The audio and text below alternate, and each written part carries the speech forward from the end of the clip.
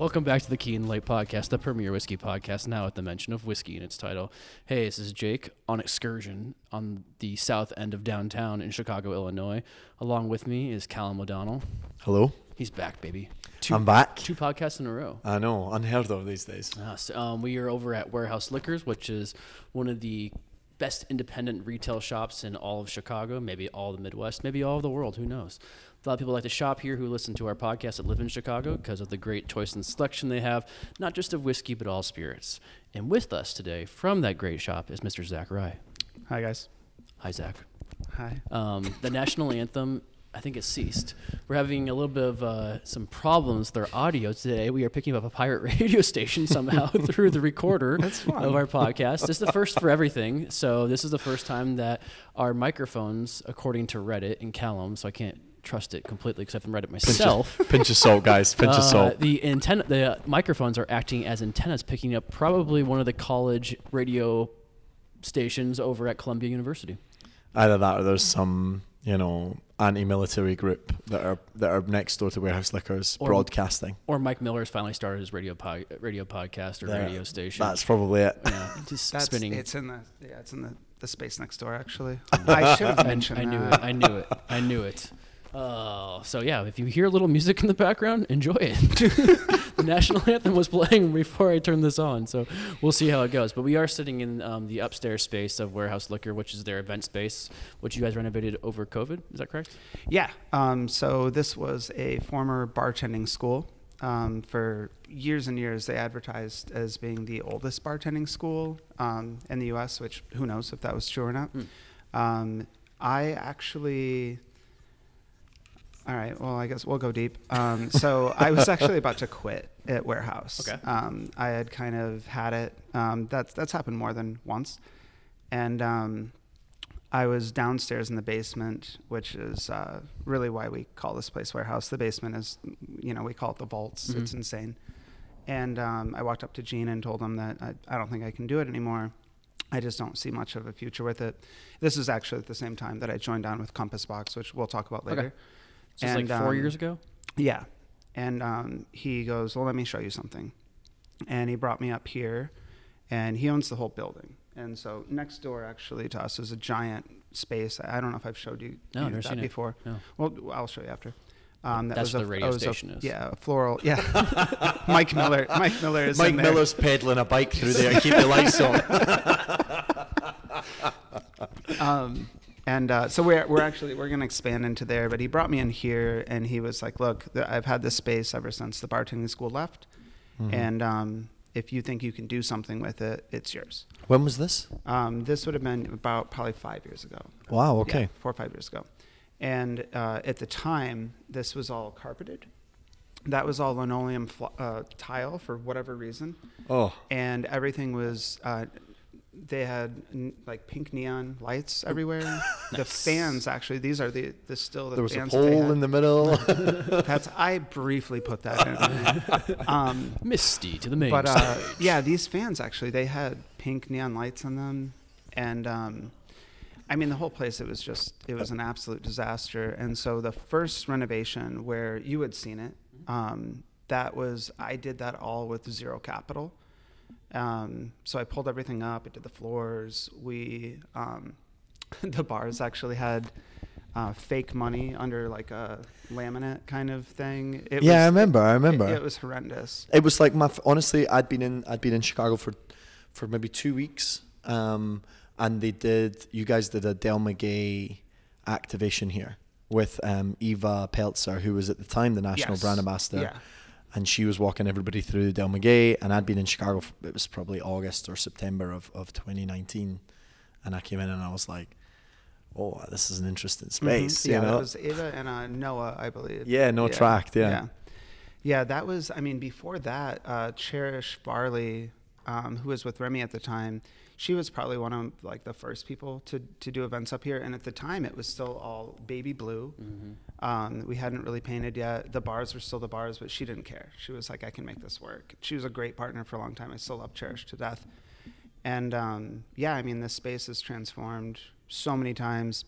But yes, like you were saying, during COVID, we took that time to just completely, I mean, Gene, really what it is Gene finally decided to dump some money into it, because what we had done over the previous few years with bare bones and no investment was pretty huge. That's when we started with, I think we did the first Just Trust Us, which is like our hugest event. That was right before lockdown. Oh, And, I know you were doing before that. Okay. Yeah. Okay. And so, that's when we decided to just dump a ton of money into it. That's also when I lost 50% of the ownership of this space, because Gene actually dumped a ton of money into it. But it's been awesome, and I love it. I was mad at him when we first started doing it, because I didn't want it to be like bright and pretty. I wanted it to be dark and kind of, you know. I wouldn't call this bright and pretty though. It's the brick, I think, is what pulls it together. Yeah, it has. I don't want to say speakeasy, because it's not that. It's not dingy enough. No. But it does have that kind of like, basement feel to it. Yeah, it's a hidden, like a little hidden spot, which A I hidden think gem, is so yeah. really cool. A little bit of a public house feel to it as well. Yeah. Yeah. With the light fixtures in the wall, the wood wall, the And brick, those exposed brick, yeah. Up on the top of there, those are all barrel staves from 80 Laws, I think. Oh, that's really cool, I yeah. drilled really those in. Gene was not happy with me about that either. I'm sensing a theme here. I thought it was all yours to do whatever you wanted with it. It used to be. So how did this space keep you here? I mean, actually, because I call myself a bartender survivor, I suppose. I owned coffee shops and coffee roasteries for a really long time. Since I was 22, I opened my first shop, and we were like at the forefront of specialty coffee from Detroit to here in Chicago. And so I've been tasting for a living my whole life. I really don't know how to do anything else. But I was a whiskey nerd, and I was a bartender on the side for a good friend of mine back in Detroit. And it's quite an easy crossover, though, isn't it? It really is. Yeah. It transitions really, really well. Bartenders always make great baristas and vice versa. Right. And so when this opportunity came, it was like, this is a good chance for me to still bartend in a way. But the cool thing about being up here is you drink what I tell you you're going to drink. Like, there's no, like, you can't order something from me. You're going to get exactly what I'm going to give you, and that's it. Right. So it's a nice relief. And what's cool too is I've been able to build a staff up here. Like, our staff up here is different from downstairs. There's a little bit of crossover, but my wife Minnie, she is typically the second bartender, which is also, she's a former bartender, and so it's something cool for her to kind of still get that, little fix here and there. Absolutely. Yeah.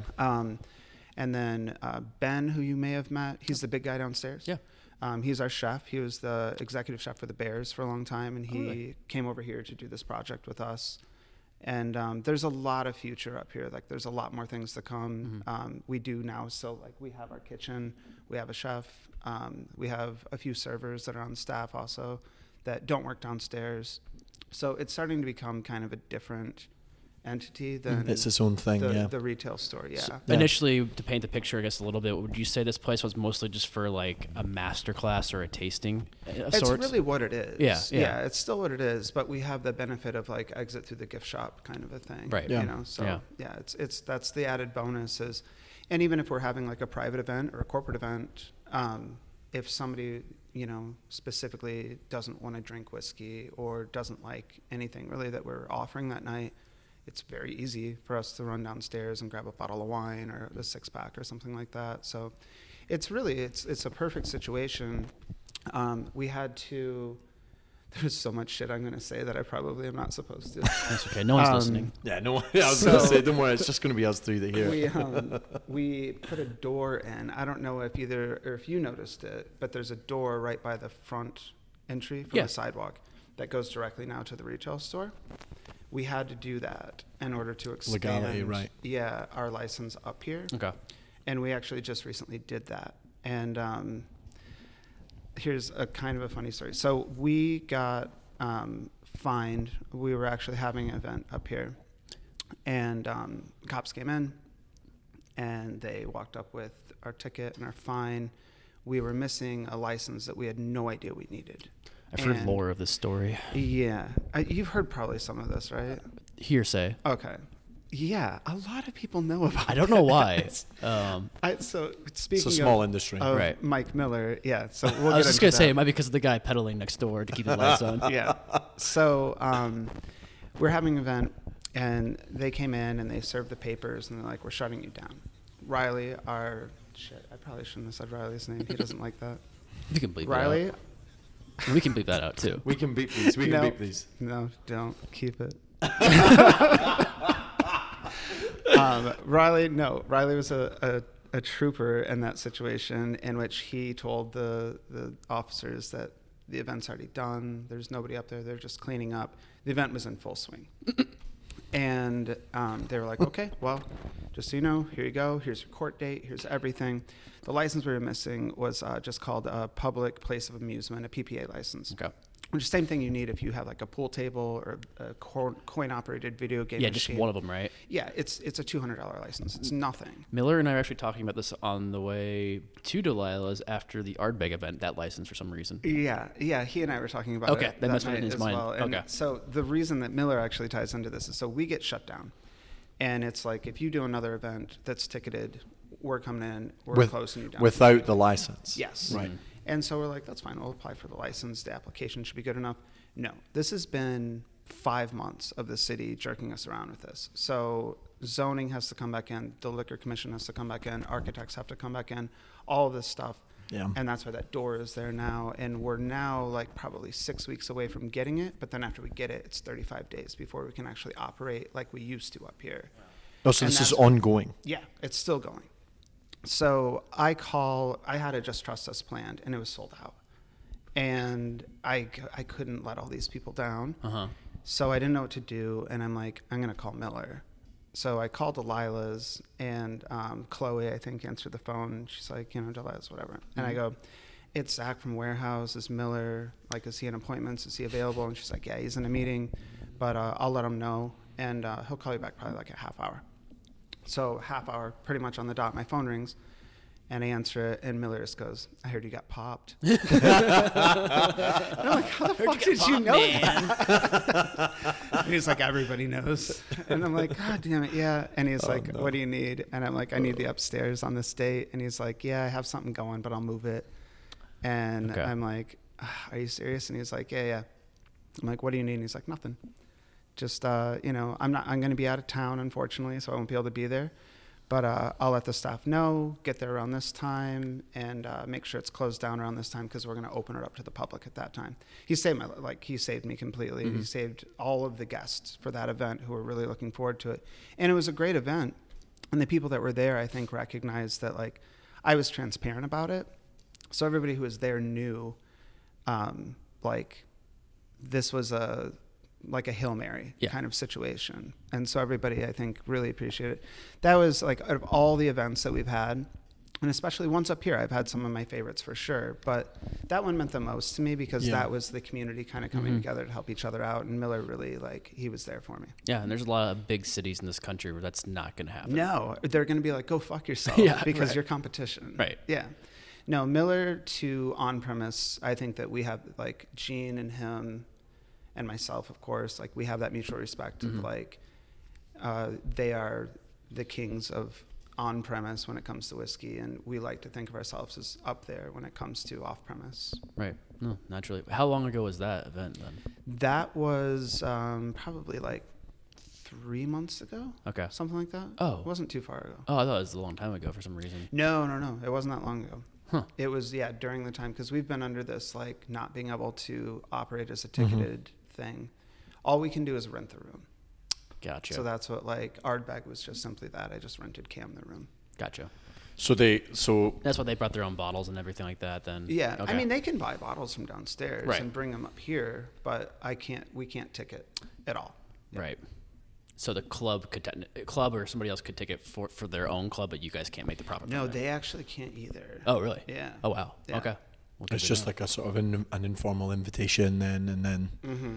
I wonder how often that happens then, because there's so many events in the city that places don't have a PPA, or I think it's PPA. Oh, so many people get away with it. It's Yeah. insane. I talked to a lot of people afterwards. I was talking to Kelly from Women Who Whiskey, and I was like, when you do events at places and you're ticketing them, do you make sure they have a PPA? And she's like, I've never even heard of that, and I've never had a problem with it. And she's like, we do events sometimes at like, really random places. Yeah, and we do, yeah. Miller, actually, what's funny is when I was telling him what happened, he was like, I don't have one of those. And I was like, you have a pool table upstairs. And he was like, I don't have one. And I was like, well, I hope you don't get in trouble. Yeah. And he was like, no, I'm just renting you the room. I can't get in trouble. And I'm like, okay. And so we go up, and after the event's over, my wife, myself, and a handful of our friends are very, very big pool players, like avid league players, and we're like, let's shoot. And I go to put quarters in, and I look, and the fucking license is right next to where you put the quarter. He had it, and it was up to date. He just didn't even know he had it. Seems about right. Yeah. That is so typical. Don't worry, he doesn't listen to the podcast. Yeah. The staff does, but he doesn't. So he says he'll never come on. So that story will just stick between us and all the other listeners. The staff's the best. Oh, they are. Oh, man. I just love that. Because I know he was telling me how he was renewing the license. Like, this is 2 weeks ago. The PPA? Yeah. It's probably because of me. He's like, because he was telling me and Paul about how he's like, yeah, just because I have one pool table and then one coin operated machine, he has to do something else extended to it. Maybe they're cracking down on it. I don't know. It's possible. Yeah. I feel like we had our way of the land over COVID where nobody was cracking down on anything whatsoever. And like, oh yeah, as long as you guys can make your money and you aren't like drinking on the street, who really cares? Actually, we were drinking on the street too. Yeah, Extended to everything to the sidewalks and the patios, and everyone's now getting patio services. I was actually talking with I don't want to blow them up because I'm not sure how their legalities are working out right now because they're pretty new. But a place over in Wicker Park is kind of creating a at-home bartending experience in a shop that they have now. Say it. Yeah. Say it. No, well, I will. I guess I should because they do it all legally. They have all the licenses that we know of. No, I was talking to them yesterday, but it's called Poor Souls. I've seen this. Yeah. It's very cool. Yeah. So it's close to my wife's salon. Okay, gotcha. I figured you probably knew about it, so I was saying it. But they have essentially everything ready to go bottled cocktails, but there's no alcohol in it. But what you can do is pay for the fee of the room and then bring your own alcohol in, or they have an off-premise license they're attached to that they can buy the alcohol through and bring it in that way. It is, yeah. And I mean, like we were talking, Tim and I, the guy who owns it, about it. He's like, how many bars in the city are worth going to and paying $18 for a cocktail? Exactly. When you can buy basically everything for $6 ready to go, and then you put the alcohol in you want. I think this is the thing as well. Like America, has always been known for people being like really ingenious when it comes to getting around the law. Whether that's in the booze sector, it's renegade history, baby, or even even if we look like right now, like getting around NDAs, we won't go much into that, but things like that. And it's like it's just the natural progression of what's next, right? Like these stores start to look at more of, especially after COVID, I think retail places and warehouses. I know you guys were doing this before, but this is going to be a step forward, right? Like something a little bit more serious. It looks like super pristine, super prestige. And all these stores are starting to look at more at this like experiential side. Because you're right, like $18 you're paying for a cocktail. Right, fine, it tastes good. Big whoop-de-doo. Well, how many of them don't taste good? Exactly. And I'm like, well, who gives a fuck? Like, show me something else. Give me something else. Like, give me an experience or give me some education or give me something that I'm going to be able to go away and tell my friends about that they can't read about on Instagram and they have to actually experience for themselves. And I think the whole industry is starting to go that way. Yeah, my friend Matt, who's never spent a day working in a restaurant, coffee bar, and nothing like that on this whole side of the industry, has never worked in the industry a day in his life, and he makes a great old-fashioned because he's curious about learning how to do it online. He reads books, he buys good alcohol, but he buys all the syrups and stuff, and then, they have 2 kids, and they want to go out once every 3 months, and they have the time to go out and go to all these bars. And I'm like, dude, like, cocktails you make at home are just as good, and we can be there and not have to worry about anything whatsoever. And at the end of the night, we just take an Uber home from your house, and your kids are home safe and sound, and they get a babysitter. Of the cost. Yeah. Right. We have a full bar in our apartment and a pool table, and so we very often pool table in your apartment. Yeah. Why do you ever leave? We barely do. We only and what's fucked up is the only time that we do is to go and play pool. Where do you guys play? That's brilliant. CPH, City Pool Hall. Oh, cool. Nice. Cool. You're heading there tonight, right? No, I don't have to go there tonight. Oh, okay. Wait. I do, but I'm not going. So there we go. That's fuck. Well, it's one of my team captain actually, I think, does listen to this podcast. Oh. We just get listeners Sorry, from Steve. all sorts of life. But yeah, I mean, and exactly kind of what you're saying, and that's what the transformation of this place is we don't want to, like, we certainly are not going to become like a tavern or bar kind of situation. We're not even going to get that license. It will always be a tasting room. And, further on as far as like going into the Floral Arts building, we're going to put another bar in there, and we're going to put a little more seating in there, but we're putting lockers in there. Oh. And so this whole space will be, ideally the goal is we'll be open Thursday to Saturday. Okay. And it's just a membership fee. Okay. There's no money exchanged inside of this place whatsoever. Right. And you can have your own bottles that you can purchase downstairs, and you put them in your locker. Mm-hmm. And one of our, certified, like our Bassett certified bartenders has to pour it for you and make sure that we don't get you shit-faced drunk, because those are a lot of stairs to potentially fall down. But yeah, that's kind of the concept of what this place is going to become. And I think we might end up, the whole Warehouse 2 thing just kind of came out of nowhere. And I think that it was just out of like the speed of getting things done during the short amount of time we knew we had during lockdown. But I think we actually probably are going to end up calling it Just Trust Us. We played around with the room above, was like our other idea for a while. And that's probably like, you're probably aware of, like, it used to be called that. But yeah, it's pretty much going to be, we'll have 1 or 2 seasonal cocktails. And that's pretty much it. If you want to go downstairs and buy a bottle of wine, bring it up, give it to a bartender to pour. Yeah. That's so like a social fine. club? Yeah, exactly. Cool. And yeah, with like membership with lockers and stuff. And yeah, it does. It kind of, like you're saying, it finds like this loophole to where we're not a bar. No. And it still kind of comes down to like, you can't just come up and order whatever you want. You get what we're going to pour for you.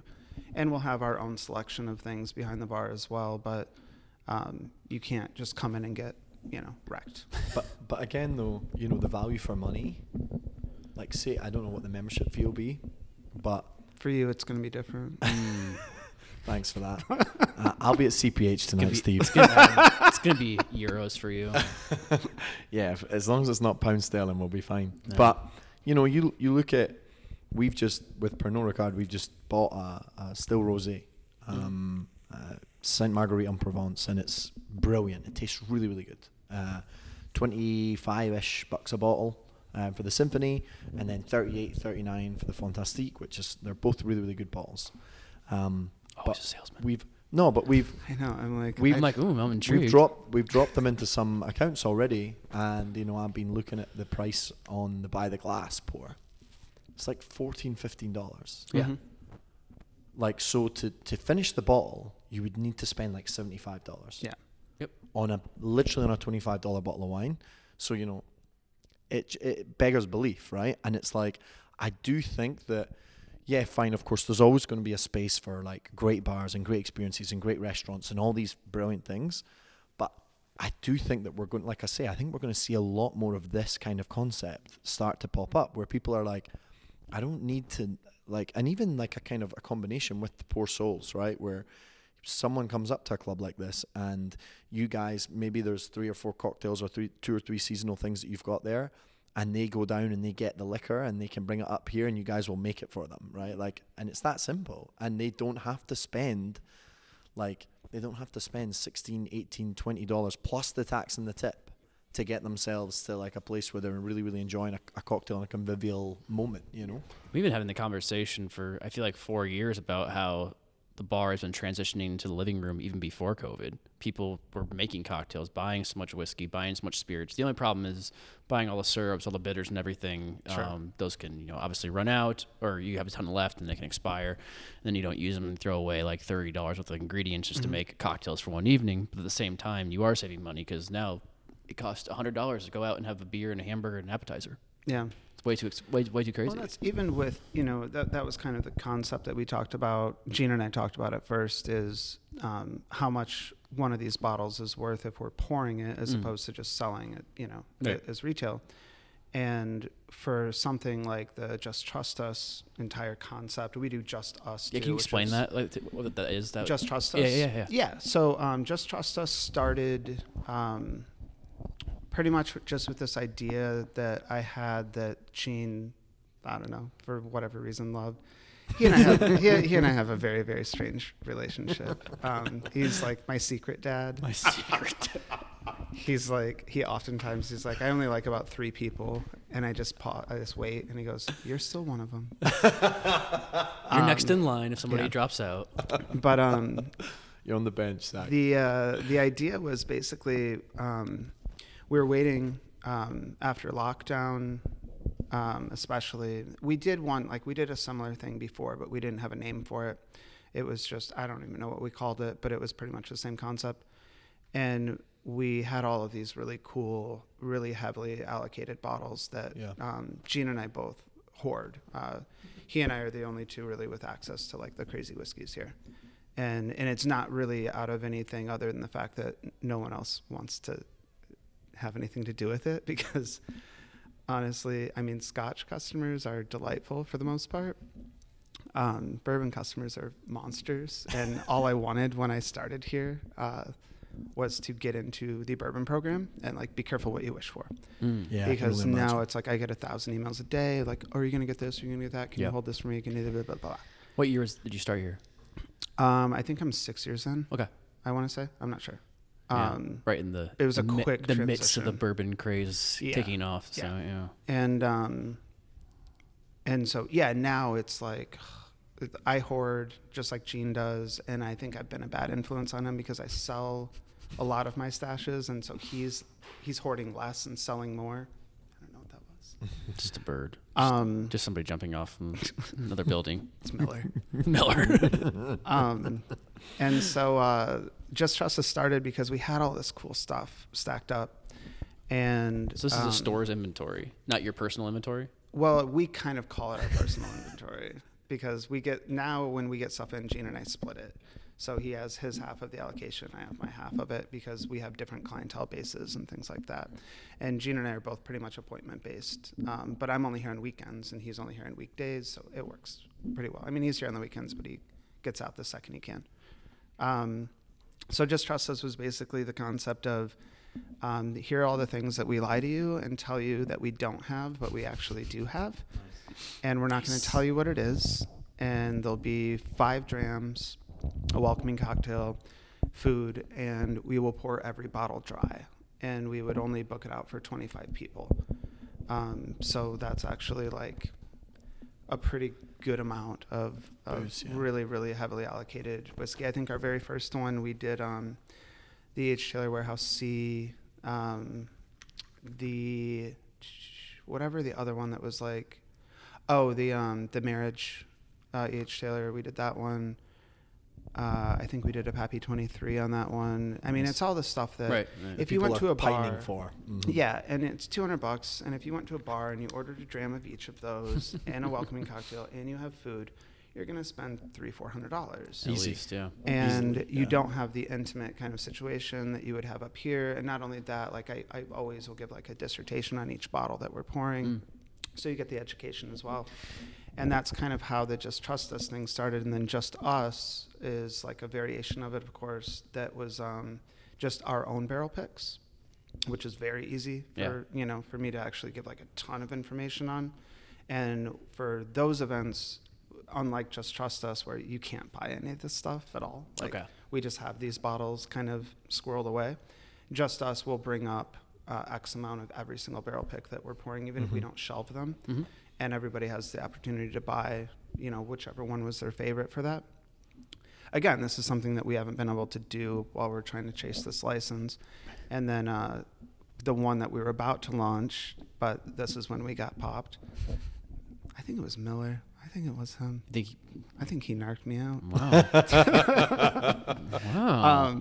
Breaking news. But we were going to do... how interesting. We were going to do Don't Trust Us, which I think is a really cool idea, and I've been wanting to do it for a while, which is all of those bottom shelf gems that people ignore because they're not like... We don't want people shopping labels for the most part downstairs. We're very nerdy about what we do. We're like the nerdy record store, comic book shop of liquor stores. And so what we all take home tends to be the sleepers on the bottom shelf that people, forever. I was taking home the Bonned Old Fitzgerald, the green label. Yeah. It was like $23 for a liter. And it was absolutely fantastic. Yeah. Then they discontinued that. The early times at the Black Top when it was still Brown Forman, outstanding, and it was cheap. And now it's Sazerac, and sorry, Sazerac, I love you, but it's not very good anymore. Let's see. Oh, the early times bottled in bond too. Yeah, yeah. I mean, it hasn't really changed yet. I don't think it has. You think so? Oh yeah. I don't know if I actually have a bottle of Sazerac's production of it. To be honest, it's got the kind of like metal blue top instead of the plastic. I have 3 bottles at home, but of the plastic black tops. Yeah. How much you selling those bottles for, old man? Well, 2 of them are open because I didn't know I had one. Ding ding ding. Yeah. Well, I don't know. Are you aware of Gold Eagle out in Libertyville? Yeah. Yeah, so they had like 40 cases of it before it got sold. And I'm like, every time I go out there, just to check in and everything like that, just buy a bottle. And, it's $23.99. Yeah, I have a good regular that's his go-to store, and he's brought me some cool like bottom shelf finds. Well, I've heard, I don't know if it's true, I don't know if you guys know, but the bonded Varial Bartons, I've heard that's about to be allocated. Oh, I didn't know that. And it's like $18.99 on our shelf right now, and it's an awesome whiskey. I was standing for what it is. in another retail store that sells alcohol that might have a lot of stores in town. And I wonder what it is. I don't know. But I was talking to one of the store managers, and we were just catching up. Not quite as nerdy. And they come in, and guy comes in, and you could tell he was there for a Sazerac product because he read something online. And he asked, like, oh, do you have any Buffalo Trace other than just Buffalo Trace? And he's like, no, we don't have anything in right now. But if you're looking for something you ever had, he pointed him to Very Old Barton. And the guy's like, wouldn't even bite at it. You're like, it's $20, dude. Like, he's like, no, I just wanted to, I wanted Weller or whatever he was looking for that day. And I was like, there's a really great wheat whiskey that comes out of Australia. I can take you on the other side of the aisle to. And he's like, he thought I was like asking him to get into like a white unmarked van, but he didn't follow me over there. Which you would have done, but that was after you left. But the point is, the guy left empty-handed. Oh yeah. And you're like, explore. It happens. It happens here all the time, and it's something that. Do we got music again? No, it was like a buzzing noise, but I think it was just the kids from next door, the college kids, or Miller, whatever. It's funny because you said something that resonates with Jake and I, which is the bourbon community being monsters. Mm-hmm. We've had I particularly face to face haven't had many run-ins with the podcast, but you recently had a run-in up at the Galena, up in Galena. What did I do? Where did you go to Blom? What's that? Did you go to Blom Brothers? Yeah, it was the Galena Whiskey Weekend. All right. They do an event up there that just restarted it since COVID for the first time. That's cool. It's a great event. I love those guys. Yeah, and then they kind of help put it on in some fashion, but the night before the event, they do like a welcoming night for everybody who comes in the town. But yeah, I had a guy corner me about a previous podcast that we had, and I figured out after the conversation, like, it wasn't even about you. It's about a different group. He'd made it about himself and then gave us shit. And I was like, wait, that wasn't for, and this guy was just helping out an Indiana retailer. I'm like, this was a group in Chicago. So that had nothing to do with you, but people have this, I don't know, sense of province, I guess, over bourbon, I feel like. Yeah, no, and like I describe it often is it's adult baseball cards to a lot of people. Yeah. It's just you just want to collect them. Did Matt Brown steal that from you, or did you steal it from Matt Brown? I bet Matt Brown stole it from you. I'm gonna say yeah. It's just funny because you say that, and then you say obviously the Scotch consumer comes in, and they're generally they're really pleasant. They put stuff back where it's supposed to go. They don't dig into the back of the shelf thinking I'm hiding a Pappy from 2007 back there. You for are. Some you reason. are. Don't tell anybody. Don't say that on this podcast because people will come in raiding the back of your store. I heard this guy's something about the lakes podcast. But yeah, what is the bourbon community like? What's your sense of it, or I think that there's. So I have a guy actually who he throws events up here pretty often, and I think he put it really well. Where there's typically 3 types of bourbon buyers, and trust me, it happens very often. And I can kind of get into like the weird politics of the store downstairs because we are a very strange business model, like I said. But you've got the people who buy it to just let it sit on their shelf and collect it and stare at it and show it off to their friends. Then you've got the people who either want to trade it or flip it. And then you have the ones that we want, who are the people who want to open it and share it. And, that was a big part of Just Trust Us, too, is that these are bottles that we would rather know that we're going to share it with a room full of friends and like-minded people, as opposed to let it go into somebody's vault or let it end up on Facebook Market or whatever the fuck it's called. And so, that also ties into kind of what I was talking about when it comes to the kind of general policy of the shop, which is very strange. And it was weird for me for a really long time. And now that I'm more entwined with the bourbon side of things and the spirit side of things with the shop, and kind of closer to what Gene does, is I always thought it was weird that it seemed like our motto should be like, welcome to our house liquors. We might let you buy something. And it's gotten to a point where there are times where, like, I know, like, we kind of make a differentiation between, I don't know if I pronounced that right. Sounded good to me. Between customers and clients. Clients, like, we call like our regulars clients. Yeah. They make appointments. They come in. I know they're going to walk out with a case of stuff, and I'm going to curate that case for them. Oh, wow. And same with Gene. And those are the people who they trust you. They buy what you advise them to buy. Mm-hmm. They just want to try whatever you think they're really going to like, and you get to know what their flavor preferences are. And as long as you keep doing a good job with that, they keep coming in to see you, and they become kind of family here. And then you have customers who sometimes are cool, sometimes aren't. When you get a guy who walks in the door and before looking at the shelf goes, "You got any blends?" And you go, "No, not today." "Of course we do. It's not on the shelf." You fucked up already. Yeah. "You got any Wellers?" "Nope."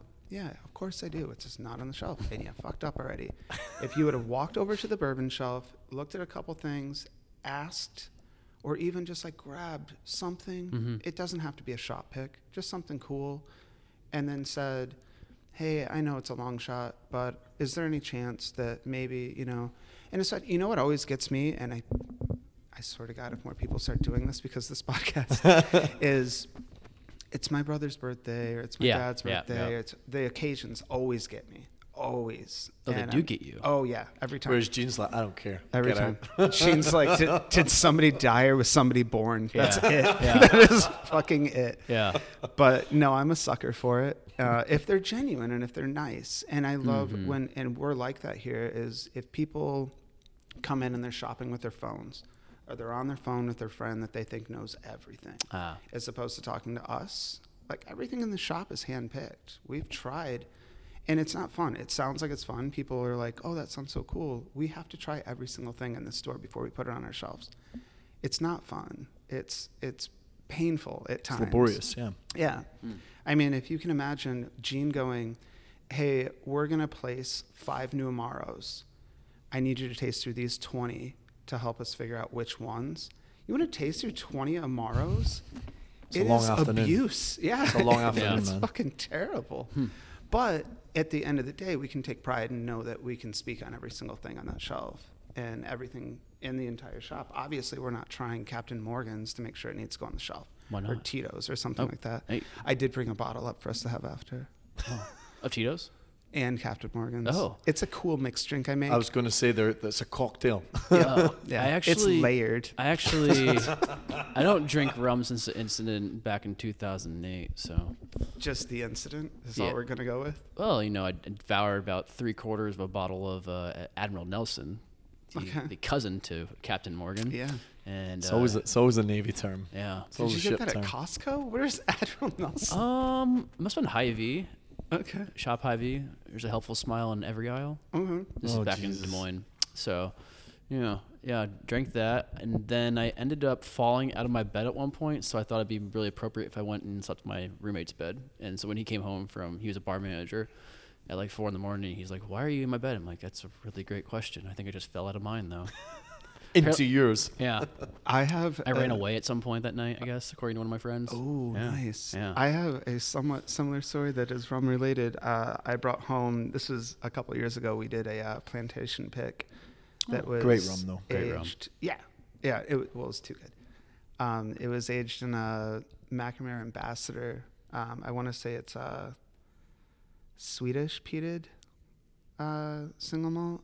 I might be wrong on the Swedish part, but I think I'm right. and it was just finished in it. Mm-hmm. It was outstanding. It of course it had that middle finish of the Pierre Ferrand, so it just had this amazing vanilla, cool sweetness, into this really high bright fruit sweetness from the cognac, and then this smoky finish. And I brought it home, and my wife she does not drink rum. And I remember one of the first times we hung out, I had a couple cool rums on my bar in my old apartment, and I was like, oh, you try some of these? And she's like, no. This is in the middle of the day, and she's like, if I drink rum, I'll end up dancing on the table. And I'm like, well, definitely try a couple. The pool table? Sorry, what was that? No, I think it was the dining room table. Were you sans pool table at this point in your life? Yes, we were. Yeah. But that night, so I brought it home, and it's so good. And her and I went through pretty much the whole bottle of it. And oh boy, you've met Minnie, and all 5 feet of her, but she can hold her booze. Yeah. away. And I have a similar wife. I had the same thing. I in the middle of the night, I fell off the bed, and I decided, instead of I didn't have a roommate's bed to go sleep in. I just kind of shimmied my way, I guess, fully under the bed, Nice. and just went back to sleep. And it took Minnie like an hour that morning to figure out where the hell I had gone to, until she found me passed out underneath our own bed. It's a safe place to be. Rum. Anyhow, There's worse places to end up. let's crack it open. After an evening of rum. Callan, bring out the rum. Why's the rum gone? How do you think that you were able to curate, or Gene was able to curate clients or customers, or whatever you want to call them, that he garnered their trust to have them, come back all the time to you guys procure spirits for them before they even step into the store? That's a really good question. Actually, I think it's because there's 2 parts to it. I love a 2-parter. Yeah. So one, Gene is not a greedy person in the slightest way. He's a very, very giving person, and he likes to not only give a good experience, but our prices are. Sometimes people complain that our prices are like a couple dollars higher than, say, that other place that has a lot of locations that we don't speak of. They have to be. It's just the way it falls. Our markup is completely static across every single thing that we sell. If our prices get up, the prices get up. But when it comes to people, again, who come in and they're just genuine and they like the experience, and you can tell like they love this stuff. I get photos on a daily basis of some of my customers sending the open bottle with the dram next to it, and then their own notes next to it. Which is funny because we don't really talk about. I mean, you've been probably at a few events where I mentioned that I don't like to talk about flavor. Yeah. Once everybody's tried everything, if they would like to discuss what they think, I'm super happy to do it. I like to just speak on the history of the bottle and the story behind the bottle. Same. And so I think that's a big part of it. Gene and I both, we don't tell anybody what to taste. And one of my favorite sayings of Gene, and there's so many that have just become like embedded in my brain, but is it's completely subjective. So if you like it, you're right. And if you don't like it, you're right. Yeah. And one of his other favorite ones is not letting facts get in the way of flavor. And what that kind of more refers to is just because it says Weller on it doesn't mean that it's the best whiskey that you're ever going to have. Whatever you've read really kind of means nothing for the most part until you've tried it. Yeah. And so I think that that's where we instill a lot of trust from people. And again, we're completely nerdy about this. I mean, we taste stuff all day, every day. And so at the very least, and the other part of that too, I was going to mention is that I don't work on commission, and Gene kind of doesn't really either. Everything goes back into the store. And so if we've both tried something and Gene has placed it, often sometimes as a favor, or sometimes it's just because we want it on the shelf because we know people will buy it. If it's somebody that we like and we know and they trust us, we can totally say, don't buy that. Instead of spending $200 on that bottle that's kind of good, let's spend $150 on 3 bottles that are amazing. And that's just what creates like the environment down there is we're brutally honest. I mean, tying in even Compass Box with that was a big reason that it drew me to that company. Is the transparency is just incredible. Right. And so it's also one of my favorite. They've got one of my favorite bottles of all time. The Spaniard. Oh, really? Oh yeah, the Spaniard. Loved it. I did. That was my first. Actually, it's the first time I met you. Yeah, at Fountainhead. At Fountainhead. Yeah. With Mikey from the Spaniard. Yeah, in and New Pete York. was there. Yeah, and yeah. Oh yeah, Pete was there too. Yeah. Yeah, and the boys were there. Those guys are dangerous to hang out with. Yeah, I saw them in New York like a year or two later, and they were going at it. Just which is a great bar. If you're ever in New York, go to the Spaniard in the Village. Phenomenal bar. Great bar. But no, it's one of my favorite all times, and it's funny that you say, facts before flavor and things like that, and the history. Part of my love for that bottle is the story, and it's I don't want to say romantic, but it feels that way. It does feel like you could make a film about it. Like you could make a solid film about that whole many bottle. Bottles, have this amazing backstory to it. And it's kind of like Trey in Oceans with that the whole story. He has something personally built behind it where you're like, okay, I want to believe. When you sit down with him and you hear a story of how he created the Ocean series with Jefferson, you're like, I just want to kind of hang out with you more and drink more whiskey, and then I'm a fan of you. He also has a great voice, which helps. Yeah. I fell off with the Ocean stuff. The rye brought me back. Yeah, the cask strength kind of brought me back for a bit. Yeah, but no, it's just a similar thing. Actually, I have a bottle of the Spaniard that's corked right now. If you have any suggestions, so Black Manhattan. No, the cork it's corked. Yeah. Oh, it's fine. Yeah, the cork was touching the whiskey anyway. No, it's stuck. It's half broken, and now I can't pull the cork off. Just push the cork on. Okay. Get it in there and then just drink it in one go. All right. And by one go, I don't mean one night. Like push the cork in and then just go. There was a Binny's that had it on end of bin like a year or two ago for like $35. Whoa! And I was like, why is this so cheap? There was a what? Sorry. Crazy. There was a where? Binny's end of bin.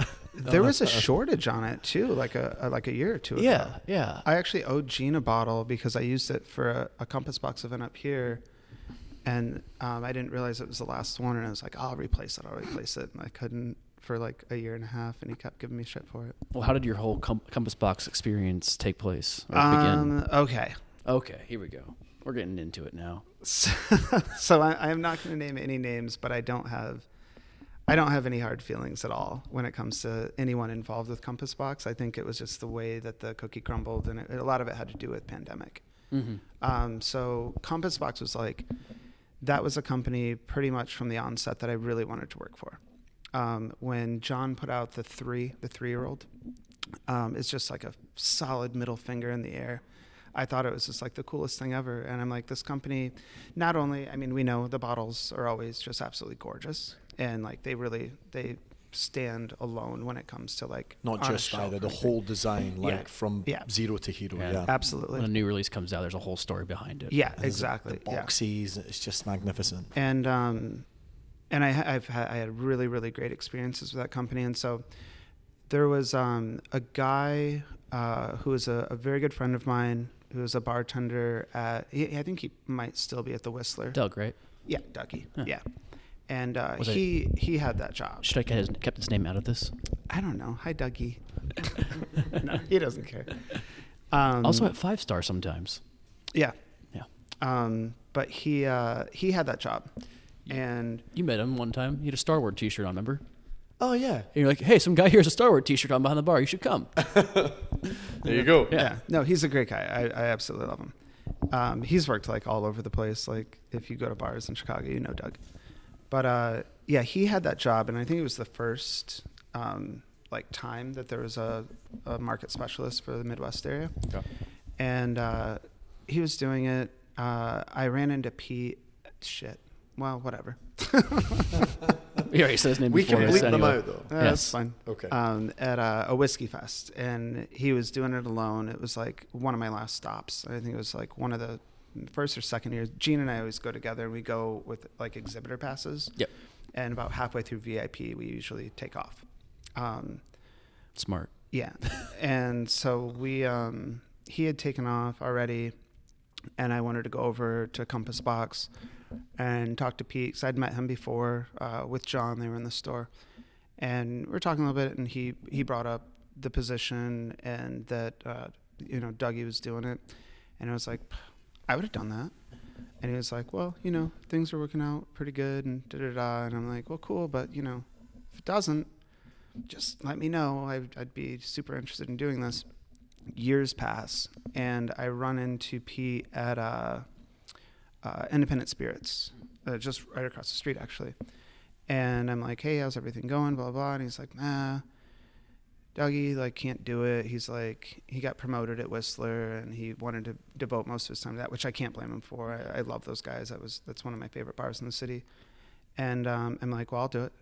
And he's like, yeah, I think they want to hire kind of like a third party kind of thing or something like that to do it. And I was like, don't do that. I'll do it. And he's like, all right, here, give me your card. Here's my card. And then 3 or 4 days later, I heard from him, and he was like, yeah, they're really interested. We can probably do this. And so, I don't know, a few weeks went by, and we exchanged a bunch of emails, and they were great, as far as communication, everything like that goes. And so, I'm already dropping names. So Karen came to town, and Pete was in town, and we met at Cherry Circle Room. Pretty much had our final meeting and shook hands. And we had some great place for a meeting, by the way. Good place. Yeah, I kind of I always do meetings there now too. Oh, well, plus it's walkable for me. True, and this is a good meeting spot too. So spot. It feels and like they you're had doing a bunch deal. of Compass Box too, which was cool. They had old stuff that they don't even sell anymore. And so then that night, I can't remember what event we had, but it was a Scotch event, and I invited them to come. And we took pictures, and they posted everything of this is our new brand ambassador or market specialist for the Midwest, and everything was fucking awesome. And I was super excited. And we were with Breakthrough, and so we'd have work with Breakthrough. You had to do a couple a month, and it used to be called the Trident team. Yep, that's gone now. They are gone. Yeah.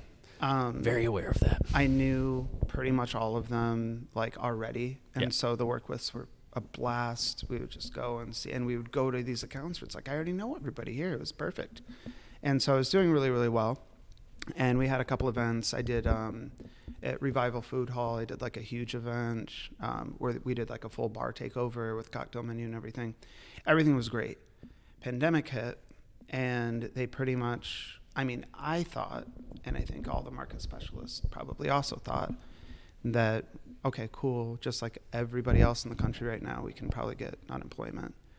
And I got the phone call that was we're giving all of the market specialists 2 options.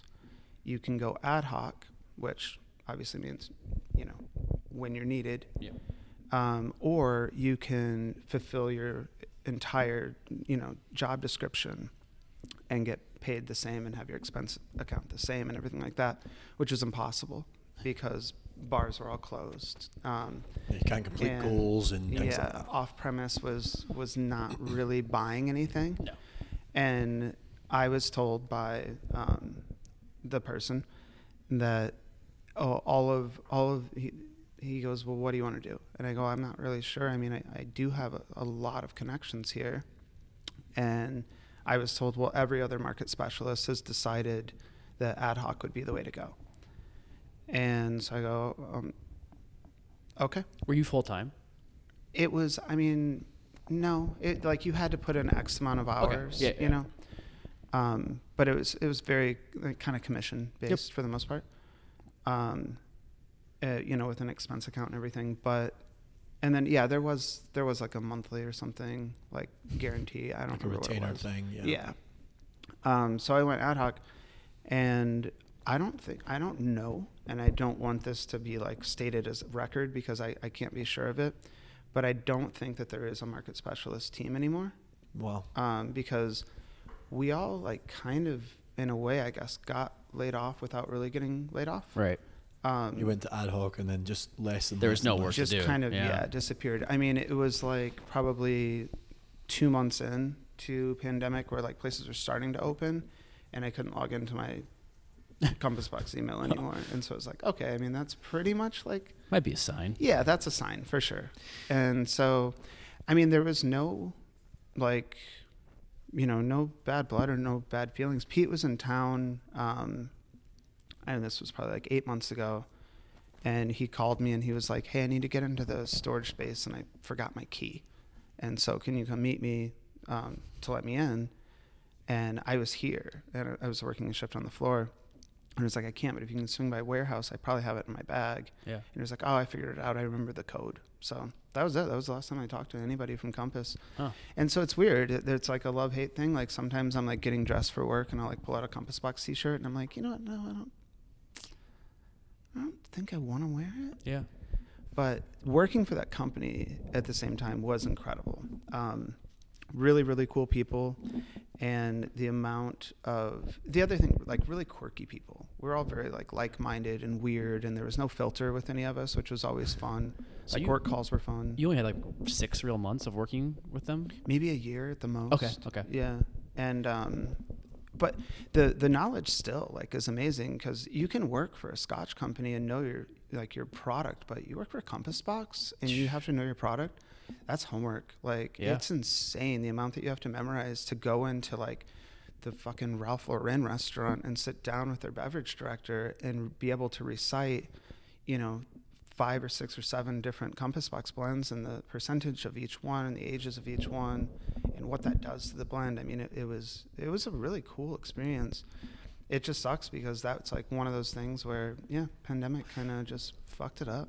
I think one of the 2 points to all of that, the first thing is towards Compass Box. One of the most special things about it is that whether it's a blend or a blended malt or, all that kind of thing, it's one of the few scotches that puts those percentages in that detail and has a reason in behind it.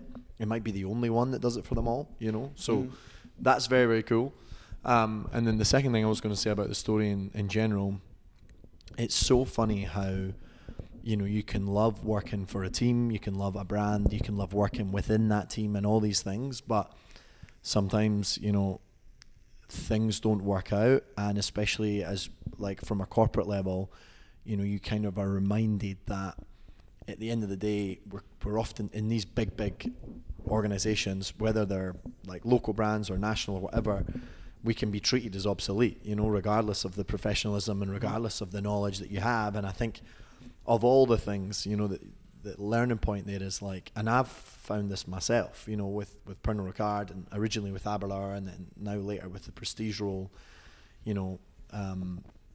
regardless of what you feel, like at the end of the day, you have to look out for yourself, and you have to make sure that regardless of how much you love something or how much you love a brand, sometimes you have to bite the bullet and say, do you know what, like this isn't going to be the right thing for me, and me bending over backwards and doing all these things for them. And you were saying when you were on the phone with this guy, you've said, I know loads of people in the city. You probably were already putting in, before the pandemic, you were probably putting in way many more hours than they required of you, or that was like, the minimum to get the benefits that you were getting. And they probably, by the sounds of it, it didn't work out. They didn't do right by you or by the other market specialists, so it's just one of those things. And unfortunately, it's the same, and I think it's the same across a lot of industries, but it feels particularly rife in the booze/hospitality industry. Yeah, absolutely. It's ever changing. There's always more people out there that are thirsty to, like, you wanted the job and one of your friends had the job. Yeah. Well, and all of us have certainly seen the lifespan typically in those positions is pretty short. Like with Pernod, for example, did you know Ross Graham? Yeah, and I didn't ever meet Ross, but he's like very famous in these circles in Pernod. Sure. Yeah, when he left to go to Old Elk, we were like, "You're insane," but he left for a reason, and it was the right choice for him, obviously. And now Old Elk is doing fantastic. Yeah, no, we just purchased, and this was a funny change of events, and to change tack a little bit, but Pernod just bought up Código, the tequila, and it's an amazing tequila, and the whole thing behind this tequila is that they're making it properly, and like they just want to be as close to they can as like the 1% of distilleries that are making their own juice, right? Yeah. And everything is about that. But when we purchased Código, their market manager, who manages a few states, came to do the training, a guy called Jonathan Acevedo, and Jonathan had been let go by Pernod like 3 or 4 years ago, and it's funny that the way things kind of work like in that cyclical fashion, because he'd been let go, and rather than like take it as something that he was like you know, I want to get another job with a big corporation or whatever. He went down a completely different route, similar to what Ross Graham did, and went to an Old Elk equivalent. But at the time, Código wasn't quite an Old Elk equivalent, but it probably is now, you know, in the tequila world. Say so, yeah. Where it was like he went somewhere where it was going to be hyper local, and he was going to be more or less on the ground floor of a brand that he truly believed in, and then it's paid him dividends. You know, it's paid him. Not, I don't think literally, but it's come back and it's really been like a good thing for him.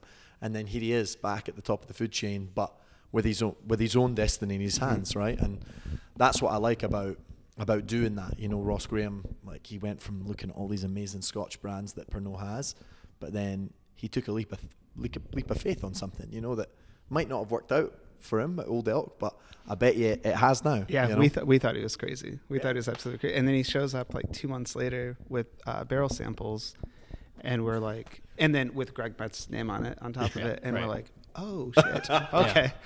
You're not crazy. That man, by the way, such an incredible human and partner to this shop. When we got looted the first time during the riots, he came in here and he rebuilt half of our shelves. Wow. He wasn't even asked. He just showed up with his tools and he just went to work. He's an incredible human. He didn't share that story on the podcast. Fucker. Yeah. You hear that? Well, we must revisit that conversation. Plus, he didn't miss much being a BA over COVID anyway. No, you did. You missed a lot, but none of it was interesting. Zoom call Hundreds after and Zoom hundreds call, of Zoom tasting and talking into the void. I refuse to do the Zoom tastings. That's the only way we kept our jobs. Yeah. We were close to that, I think, a couple of times. Yeah. Yeah, there were some times where we'd just be going senile. I look back like at videos we did the podcast, and how just red our eyes were and pale we were looking and everything like that. I loved lockdown. My wife and I had a blast. Yeah, because you had a pool table and a great bar. Yeah, exactly. It was great, and we cook a lot. No, I did. I still do. I teach bourbon classes and whiskey classes and cocktail classes for a company called Elevated, and great little side gig. But they wanted me to do Zoom like classes and Zoom things during it, and I'm like, so that literally requires me making sample bottles, like a kit, sending it out. Yes, it does. Yeah, fuck that. There was no way I was gonna do I think that. PTSD. Oh my god. I don't know how many hours I spent making kits, and my boss would be like, "Why don't you just get on, was it Thumbtack or whatever it's called, and hire somebody to do it?" I'm like, who knows if the person's even going to actually do it? Might just take the whiskey and run off with it, or is it going to look appealing because everyone started kind of one-upping each other and doing all these different things to the kits. But we on average had 4 samples in each one, plus you get like stickers, pin, you got to pack it all tightly. I will say, I think only like less than a handful of sample bottles actually broke over all that time. I will never forget, we did a tasting with Keene Lake, and it was our second or third one, where we were bringing in different whiskeys from different people, different swag from different people. Oh, the first World Whiskey Day one, yeah. Yeah, and I remember, I think we had 50 kits, was it? 50 kits, 6 brands. And it was just a sample from each brand. It was Jake's whole basement. The whole floor of his basement was just covered in these white boxes. And we had a moment where we'd filled everything out, but there was one kit that didn't have enough bottles. And I can't remember what we'd done, but the labels weren't right or something yet. We only had enough bottles.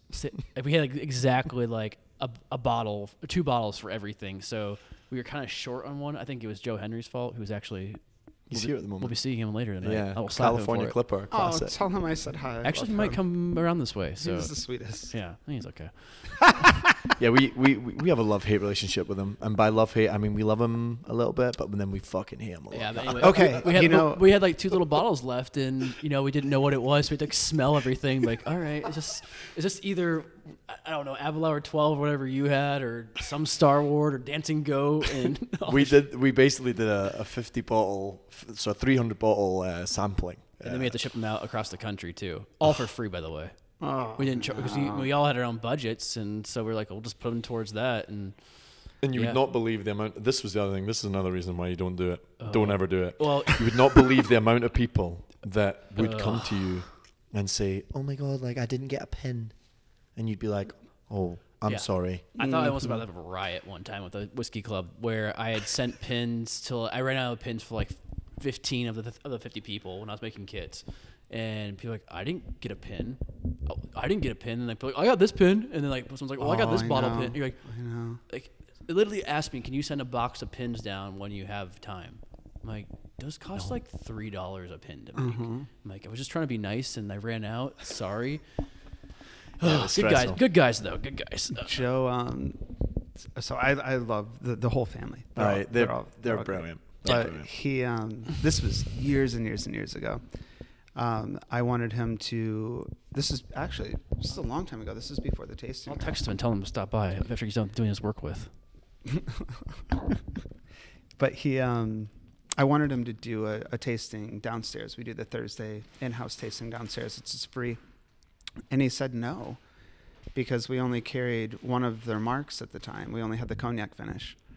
And he was like, if you guys bring in the rest of the marks, then I'll come over and do a tasting on Thursday. And I told Gene. Gene was like, sorry, I mean, they're really expensive and not a lot of people know about them. And so I'm not doing it. I'm like, all right.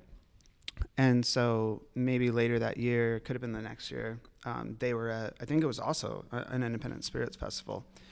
And the whole family was there, and I was talking to the mom, and she's a fucking hoot. Oh, yeah, we're aware. And she's great. I told her what happened, and she like scolded Joe.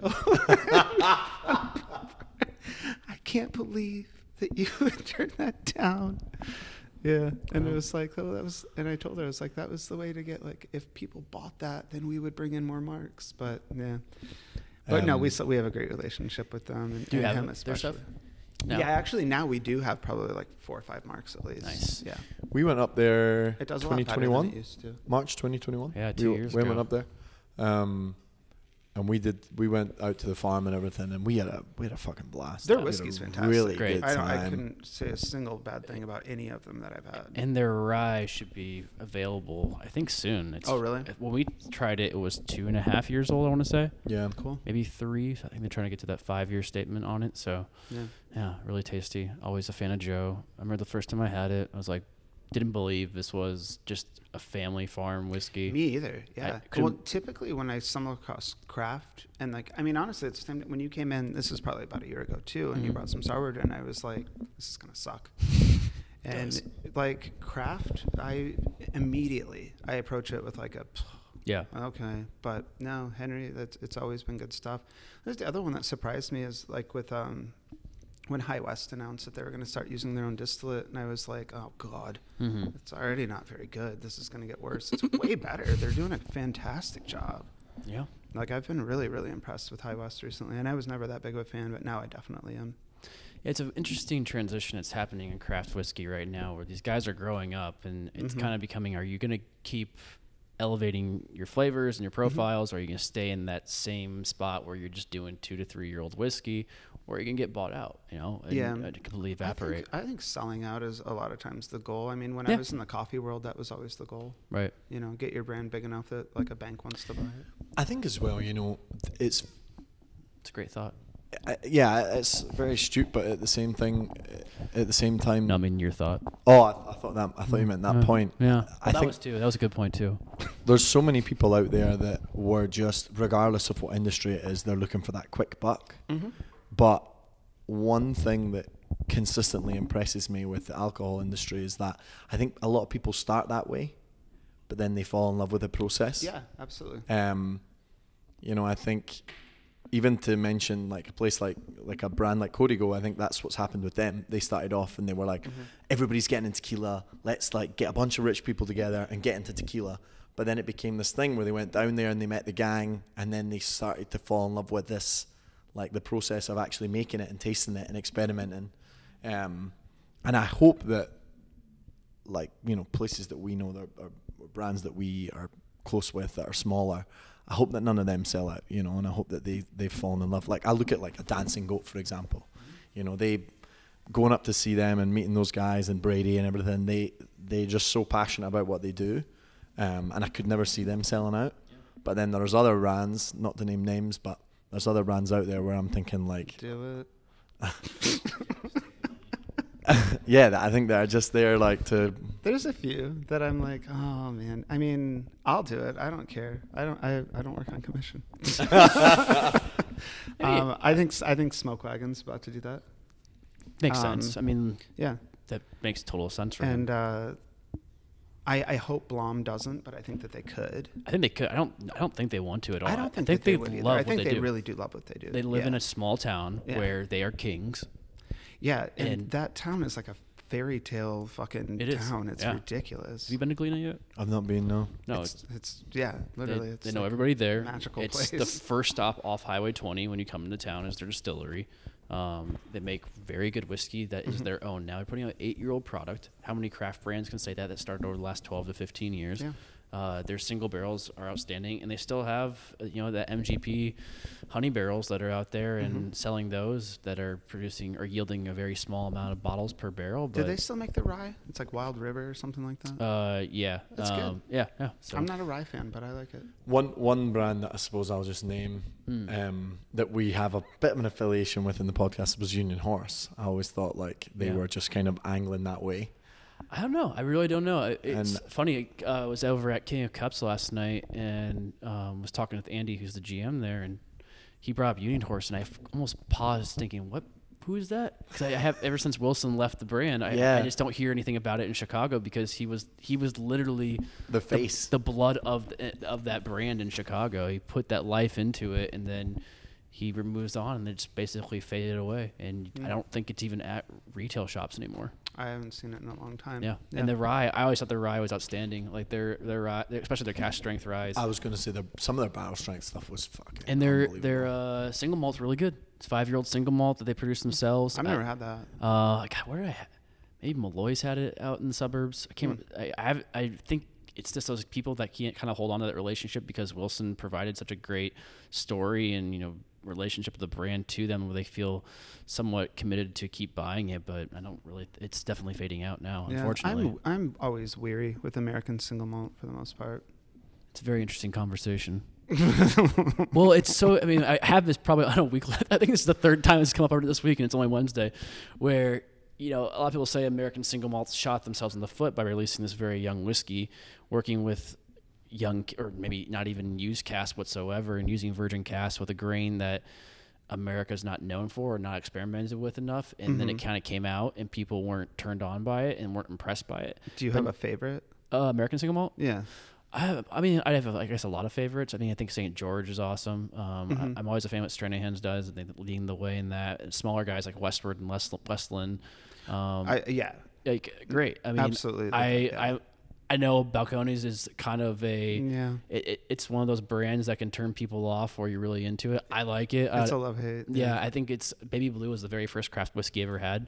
And it's just near and dear to my heart. So I think everything they do, I always give it a chance. I think Laws actually puts out some really nice ones. I was just going to say, yeah. But I feel he is like... It's like 84, 85 too, so it's not harsh. He's so experimental with stuff. And so there's like and he is a great, great friend of the shop. Yeah. And he is about the sweetest guy ever. And he sends Gene stuff a lot that he's working on. Cool. The first private barrel they ever did was with us. Nice. And I think we actually still have it. I think it was the first bottle I ever bought here too. But no, I think when he nails it, I think his American single malts are outstanding. Mm-hmm. No, I think there's so much room to grow this American single malts too. There's no rules and foundation really set on it yet, and it's also a topic of conversation that comes up a lot too. Does it pigeonhole that style of whiskey by making laws built in that style of a single malt, or is it confining in a good way where if like an artist, you give them a blank canvas and you're commissioning them just like paint whatever you want? Well, that doesn't really work out for it's hard. Yeah, for people who have a creative mindset without direction. Exactly, need a focus to and have the intent to actually build and create. Mm-hmm. Yeah, well, and I think the other part of it too is that if you are an American and you like single malt, you're going to trust the Scotch on I think that so. one for the most part. And if you're not, you're a bourbon drinker most likely if you're a whiskey drinker. and you're probably not, or dabbling in American single malts at all. So it's a really small, like pigeonholed kind of demographic for people who would be into it. Yeah. But I do see it expanding. I see it expanding downstairs, and actually going back to Código, we're really noticing a big movement towards people wanting real tequila and moving away from your Casamigos and things like that. Yeah, like I can't keep Fortaleza on my shelf at all. And when I'm out of it, they buy Código. And I can't even get El Tesoro anymore. Yeah, I know. It's like impossible. It's on allocation, I think. Yeah. I know. I miss my wife not doing branding or marketing for them anymore. So. I know that they, we benefited a little bit from that last year. Speaking of the Cherry Circle room, Cindy's they wanted El Tesoro in a cocktail, and they couldn't get it. Yeah. And this is like Hyatt, And it slept on our shelves forever. So did Fortaleza. I had Fortaleza stuff that was like, now would be the equivalent of somebody finding like an Old Pappy or something like that. I think there's something to be said now as well for the tequilas going a similar direction, with still strength Blanco, and then like even some tequilas are even doing private barrels, and it's like we and do it just with Corazon. Yeah, we send our whiskey barrels down to them, and so we have a Blanton's, we've done an Eagle Rare, we've done a Weller, we've done a few. I think we have a Blanton's down there right now, and then we accidentally got Violet Hour. We got a bunch of Violet Hours, Buffalo Trace aged one. Wow, it's not on the shelf. But no, I love how those mistakes are always fortuitous for somebody else. I think they must have got some of ours because nothing ever really came of that. It's funny because kind of shocking that happened still, although it happened to us. So. Oh, it did? Yeah, we had 2 barrels get mixed up, and one was sent to a retailer in I think it was New Jersey and Massachusetts, and person that no longer does sales for us was like, oh, they'll never know. I'm like, well, one is a single malt and the other is a wheat whiskey. So, and one of the wheat's aged in a PX cask, and the single malt's barrel aged in a wine barrel from Australia. So they might notice the difference. Well, that's like speaking in Smoke Wagon. You remember that whole debacle, the Not for Nas? Yeah, thing. I got one of those from Adam at Off Premise, which is funny because he was like a big part of like getting that barrel back, and they made the stickers and everything. I was lucky to get a bottle from him. Yeah. And he stole like half of our Four Roses barrel last year. He told me that. Did he? Yeah. And he charged way more than we did for it. Yeah. He still had a couple bottles last time I was there, and I'm like... He was selling them online for like a shit ton. I think he just jokingly has it for like $2,300 or something like that on the shelf. Probably. I should go in there and just take one. He'd probably give it to me. I like Adam. Yeah.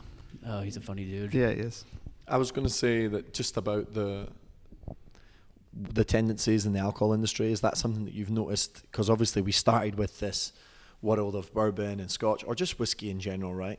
Mm-hmm. Whether it was Japanese or whatever. But are you seeing something particularly with the customers, or particularly clients, I suppose would be the right word, coming in and maybe looking at something different, maybe changing things up? Is there something that you've seen there that... Yeah. What's actually interesting is I think that the people who are really serious about it are over the what Buffalo Trace products do you have thing. They want something new. They want something more interesting. I'm actually seeing a big increase in Tennessee whiskey. Yeah.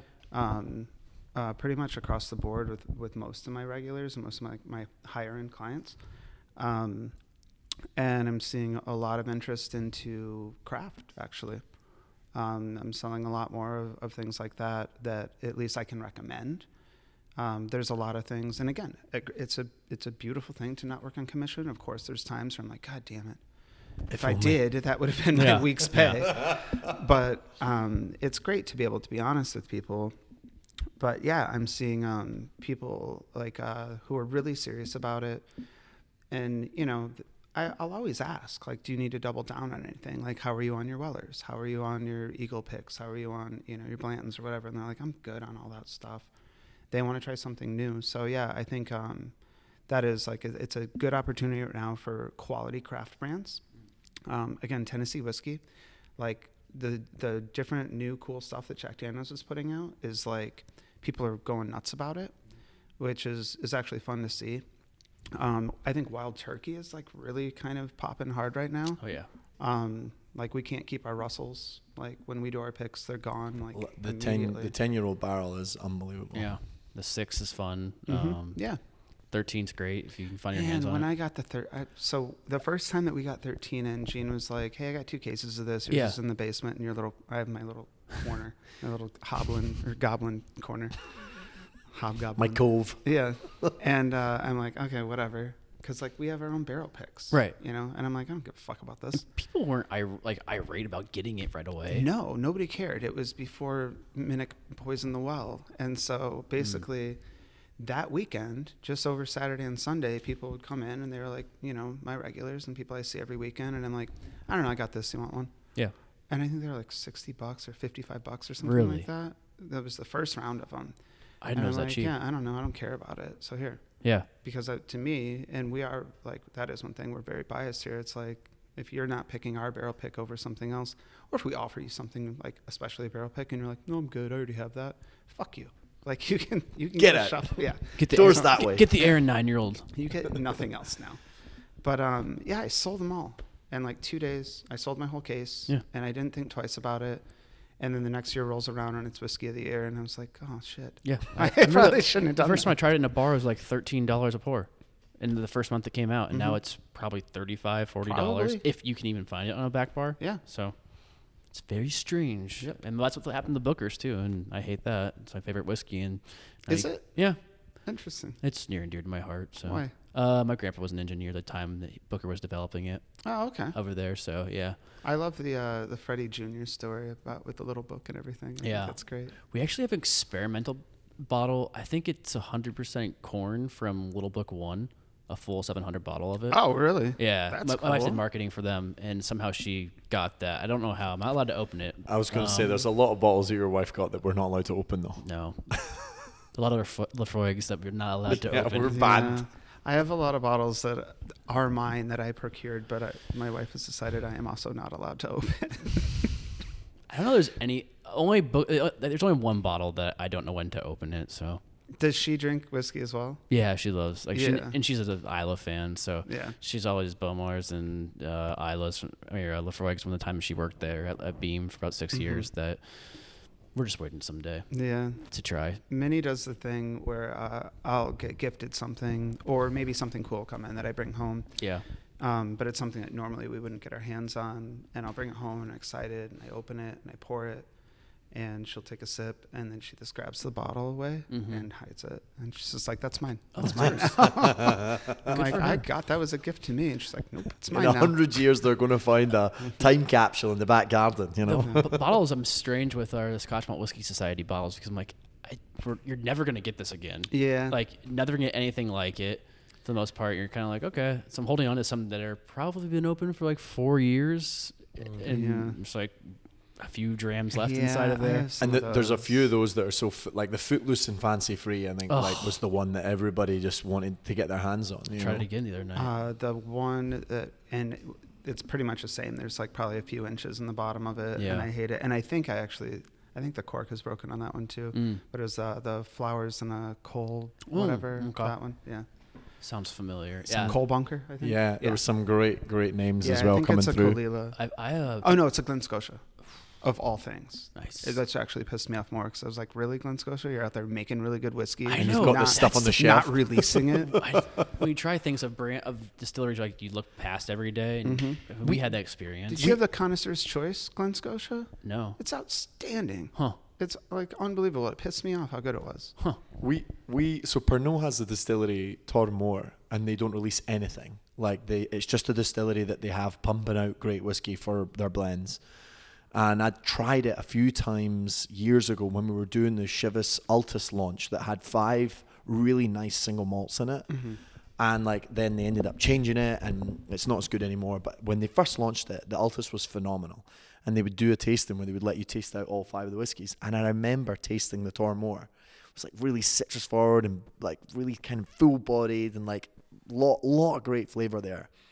And we tried a Tormore at the Single Malt Whiskey, and it was outstanding. And the whole time I was just thinking, I cannot believe that they are spending and sending all of their time and whiskey. What was the price on it? Do you remember the bottle? $135. Oh, is that? Oh, okay. So the lower end scale. Yeah, for single malt. Yeah. Have you guys had Ardlair? It's the unpeated Ardmore. Oh wow. I think I've only had it. I think I've had a Scotch Malt Whiskey Society release of it.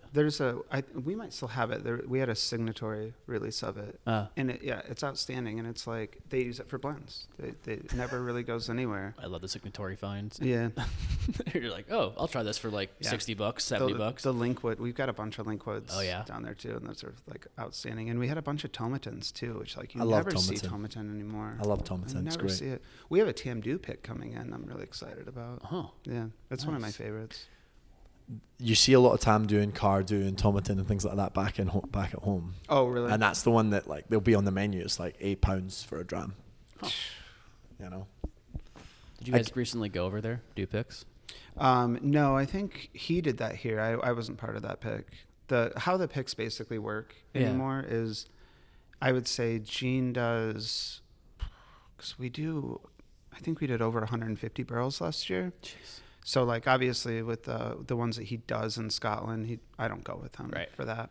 And then I do picks for different restaurants and stuff like that around the city. Oh, you do? So obviously he's not like involved with that really. Nice. But then he goes down, I don't go with him to Kentucky, and he does like the core of most of those picks. So I think he did our Blanton's, our H. Taylor, and our Stag. Nice. And I think he did a 1792 full proof. He like made them like ship it to Buffalo Trace so he could just do that at the same time. Nice to have that power. I know, he sent me a photo he was picking, and I'm like, why are you're not in the normal place that you pick barrels with like Susanna and shit. And no, he picks them in the cabin, like the whatever, I think it's the Blanton's, the Albert Blanton's cabin or something like that. But he insists that that's what he picks wants. there. Yeah. It's just Gene's world. We're living in it. It is very much. But the rest of them we do here, and then there's some that I do, but few and far between. That I do by myself, like Forester. What else did I do? God, I'm trying to remember. Any small brands? No. Bowman. I do the Bowman. Okay. Some of the old alts actually, yeah, too. Oh, cool. And that's what. That's when you're talking about the Zoom meeting things and the sample kits. I don't know if you guys know. I never will know how to pronounce this guy's last name, even though he's a good friend of mine. Eric Rossen. Yeah. Rosentretter? Yes. So he works for Old Elk now. Yep. He was with Woodenville and he was with Heaven's Door before there. He worked for us. I think And we had here. him on. Yes. I think we had him on for Woodenville. We had him on for both. Oh. I think he came on when maybe he hasn't been on yet. We were actually supposed to have Greg on. Right on. Like Greg a month ago. Have you met Greg? No, I've never met him. Oh my God, he is. We were going to record at Franklin Room, actually. He's such. Oh God. Yeah. Peter had a lot of questions for him. I bet. Yeah. Peter has a lot of questions in general. He's fucking stoned out of his the mind half best. the time, probably. But he got sick before the trip and didn't make it. So right on. we were rescheduling. But yeah, Eric's been on a couple times. And Yeah, Eric. We did it at my house actually, and I don't even remember what it was for, but he wanted me to help him with it. And so it was, like a Zoom tasting that he had sent the kits out for. And he and I are just sitting there rambling on about the different whiskeys, which I think we did a couple like different random things like that together because our like back and forth is actually kind of hilarious. Yeah. Because we I think initially we were going to have both of you guys on the podcast. When we first started talking about it. That probably, we were like fairly inseparable for a while, but he's just traveling so much and he moved to the burbs and blah, blah, blah. But the whole time that we did it, like, I think there's like 10 or 12 people, like 70% of them, it was just a black screen. Yeah. And it's like, what the How fuck? rude. Why Yeah. are we even doing this? Like, I encountered that a few times. I mean, Yeah. I probably reached like 4,000 plus people over Zoom tastings. but how many of them just have their screen? I mean, there'd be, some of them were great. Some of them you had 50 people on. You tell they didn't necessarily wouldn't interact, but they were there the whole entire time. But I had one where I was doing it through this whiskey club and part of a restaurant out in the suburbs, and there was like 6 or 7 of them at a table in the restaurant, and they're just like talking and on mute the entire time, like not paying attention, just drinking the whiskey. And then like half the other people are blacked out squares, and then there's like 4 people that are paying attention. And you put together all this time, all this energy, drove the kids out of the suburbs to drop them off at the account to like, say hi and like, anything else. Like you can bring some bottles in after this tasting, do all that stuff as a salesperson. And you're like, wow, that was a waste of like an hour and a half at the end of the day. Yep. And then all the hours that went into it just to get to that point. Well, and it's like, what's the point? Why did you even come? I walked out of an event actually like 2 or 3 weeks ago, halfway through it. And I came back. Yeah. Yeah. There was like maybe 20, 25 people. It was a corporate event. Okay. And were you hosting it? Yeah. Yeah. Here? Mm-hmm. Yeah, I fantasize about doing that. So how did you walk out? What did that look like? I was giving the presentation on the bottles that we were tasting, and they were really nice bottles. Yeah. This is a guy that he does a lot of events up here, and he's a great guy. And Tom Skilling. we always nailed it. You have no idea who that is, do you? Bullseye. No. I don't actually. You don't? No. WGN weatherman for like 40 years? God. Do I look like a loser? Jake's walking out of this event.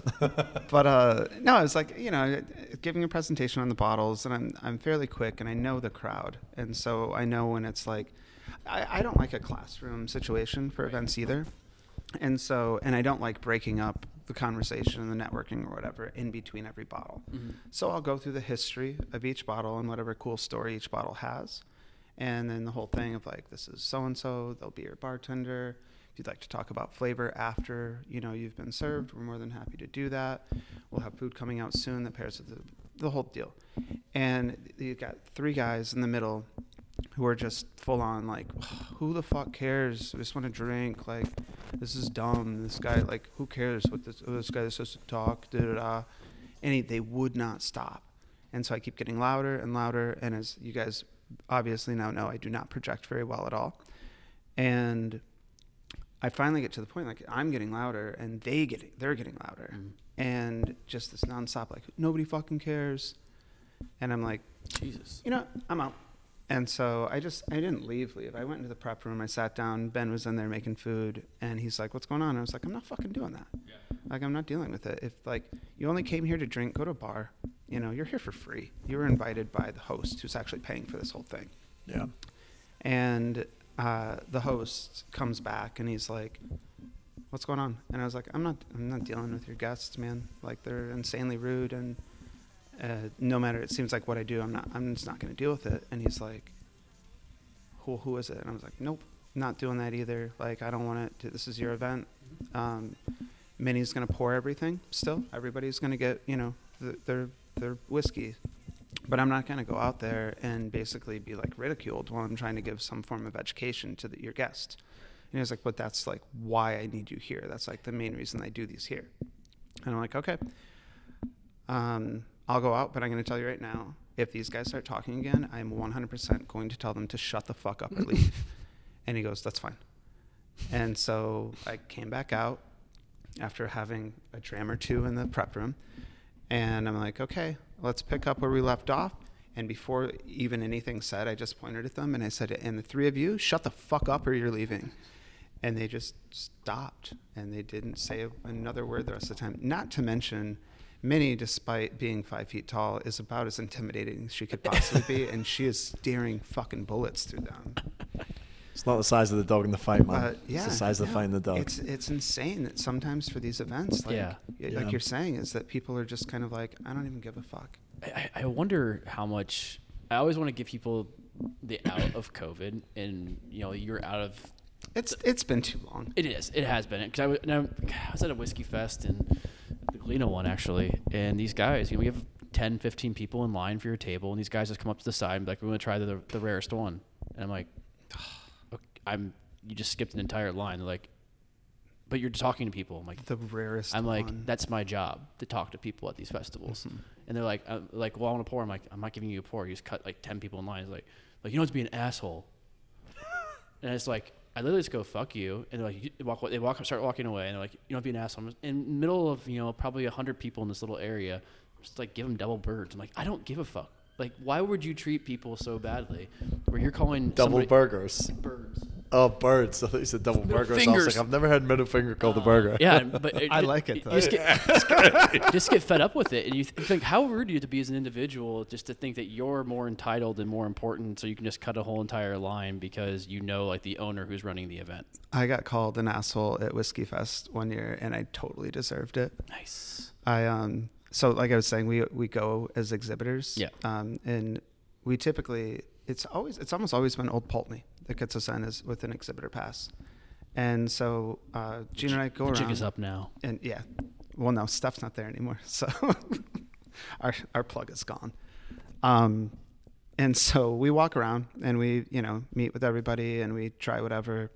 And then usually around VIP time, Gene's got like maybe 20 minutes left in him at the most. My favorite was like everybody lost some. Nobody knew where it was once. And it's like 20 minutes into VIP, and we both wore like these like PGA Masters Tour like green blazers, nice, so that we could like find each other. Yeah. And I find him, and he's got 3 empty Glencairns in one hand, and then 1 full one in the other. And he's like down in that, and he's like, "I'm leaving." And I was like, "I think that's probably a solid idea." Yeah. But I have a thing. I have videos of this, but it would take me forever to find them. But it was my favorite thing for years was to stand right at the front of the Pappy Van Winkle line with like the velvet rope and everything, right when VIP is going to start. Now, mind you, I've already like hung out with Julian. I've tried all of it, and nothing against anything or what people think about it. It's not a life-changing whiskey in the slightest way. It's great, but it's not worth trampling across the showroom floor for the second the VIP door is open. And so I would just, like, if these were the ropes, I would stand slightly to the left of them and wait for VIP to come in, and I'd record all of these maniacs just running as fast as they can to the Van Winkle line, and then I would just take one step over to the right and be first in line. And there's this older gentleman, like 2 or 3 people behind me, and he just starts pointing over the people in front of him at me and screaming, "Asshole, you fucking asshole." And I'm like, the best part is I'm laughing, and I've already tried all the whiskey. And Julian's cracking up. And I'm like, yeah, that was one of my favorite things. And I just couldn't stop somebody laughing. to start calling a random person asshole because you're standing in line It's first? just whiskey. I At know. the end of the day, it's like, you might know this story. When we did our Stag Junior release, it might have been an E.H. Taylor release. I don't know. It was one of our store picks, and it like blew the internet up. And we released like X amount of cases on the day of that, and we announced when we were releasing it. And people come in, and it's lined up down the street, and everybody's waiting to buy this. And it gets to like one of the last guys in line, and we were out. We weren't selling anymore. And he went outside, and in front of like 4 Chicago police officers, he starts pounding his back bumper with his foot, like stomping on it, to the point where he broke his own back bumper off. And the cops are like, terrified, and they're like, "What's going on?" And they talk to the guy, and it's like, it's his car. Yeah. He did it to his own car over a fucking bottle of bourbon because he couldn't get one. There's that, and then this one you probably also may have heard of, the guy who hired like 5 or 6 homeless guys. That was the Stag Junior release. To come in and get one each? Yep. Wow. Yeah, and then he put him on Facebook. Work? Yeah, we didn't. Armando and I knew. Okay. Like, we were like, something's fishy about this. Yeah. It's like blatantly homeless guys, and they all have cash, and they all have exact change. And he paid them all $20, and then he had them on Facebook on like a group later that day of like 6 bottles of the Stag Junior release for like $250 each or something like that. What a prick, man. And people started calling him out, so he took it down. But yeah, it's crazy what people will do. Does he still shop fucking here? Bottle. He might. I don't know. I'm bad with names and faces. Yeah, it is. The chaos is crazy. Yeah. It makes no sense either. No. And they'll make more. Right. Usually. This was an event just recently where a guy told me he'd give me $50 for one of the Blanton Straight from the Barrel boxes that are on the shelf. It's a box. Well, yeah, but he's going to do with it. Yeah. Either take a bottle and refill it, or a bottle he has at home, put it in there, and say what it is, and try to sell it on the internet for hundreds of dollars more than it's actually worth, and lie about what's in the inside. And that's why I've never bought a bottle of whiskey online, nor do I care to. Anyway, don't care that much. Neither have I. It's like, if I can't of find all the things on the walls here, I'd probably try and I'd be more inclined to buy the hydrometer Yeah, no shit. of all the things. That's probably one of my favorite things in the room. That's very cool. Yeah. So this is well before I worked here, but I had already developed like a huge interest in collecting, well, not collecting, but like whiskey in general. Yeah. And I bought a Blanton straight from the barrel on secondary market. This was probably in like 2012 or something like that. And it wasn't very, it was like $300. Yeah. And it wasn't, I was like, what the fuck? Like, I thought this was going to be like the coolest thing ever. And Yeah, that's the first one I had, Pappy 23. Do you know Alex Dimming? He used to work for Cobol. Oh, yeah. Yeah. He got a bottle of it one year. It's like 2014, whatever like that. And he's like, do you want to try it? I'm like, yeah, it'd be cool. And we had it, and I'm like, I know this is supposed to be the best thing of your life. Like, everyone's trying to have it. The craze is just beginning. Have it. I'm like, oh, it tastes like wood. Yeah, yeah. It's very oaky, you Yeah. know? And maybe my palate wasn't, maybe if I tried it again. No, Minnie and know. I had it like, I think last year we were bartending for Lincoln Park Builder Association. They have this like big gala every year. Mm-hmm. And who the hell's buzzing up? Idiots. Yeah. Miller.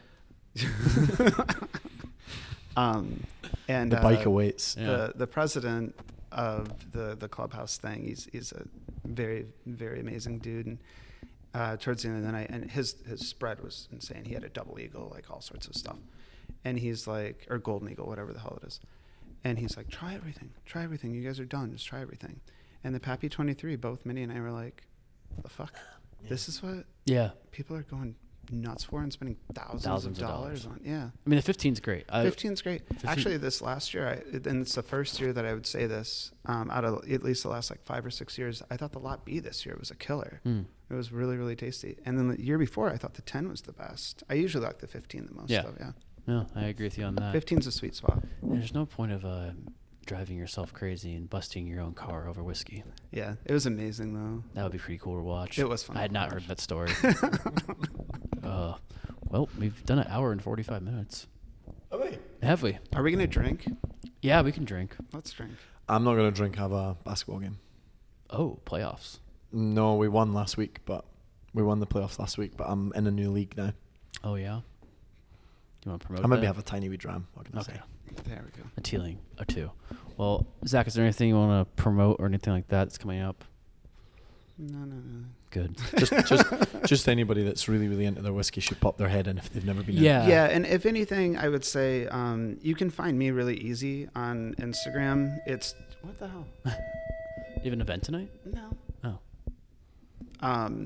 My Instagram is just my name, ZAKRYE. And yes, that's my real name, unfortunately. As I mentioned, I actually do not like rye whiskey very much. And that's a great way to find upcoming events. Also, of course. Somebody really wants to get in. Yeah, because they think it's the liquor store, and it's like blatantly not.